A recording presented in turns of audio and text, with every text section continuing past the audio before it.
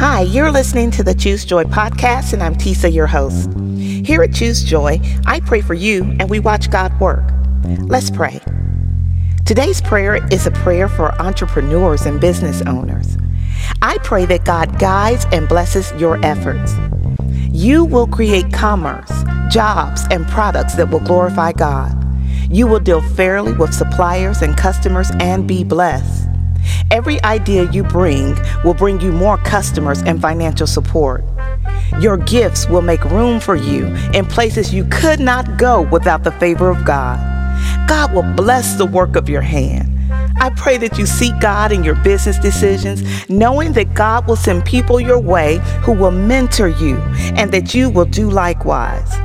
Because you are faithful over a few things, a few projects, a few ideas, a few employees, God will give you more. Seek God first in all that you do and follow His lead. I pray that you will act swiftly on your ideas. Go forward boldly, knowing that God is with you. The only one who can do what you can do is you. You are unique. You are set apart. You serve the God who is able to do all things. I pray that God gives you increase and enlarges your territory.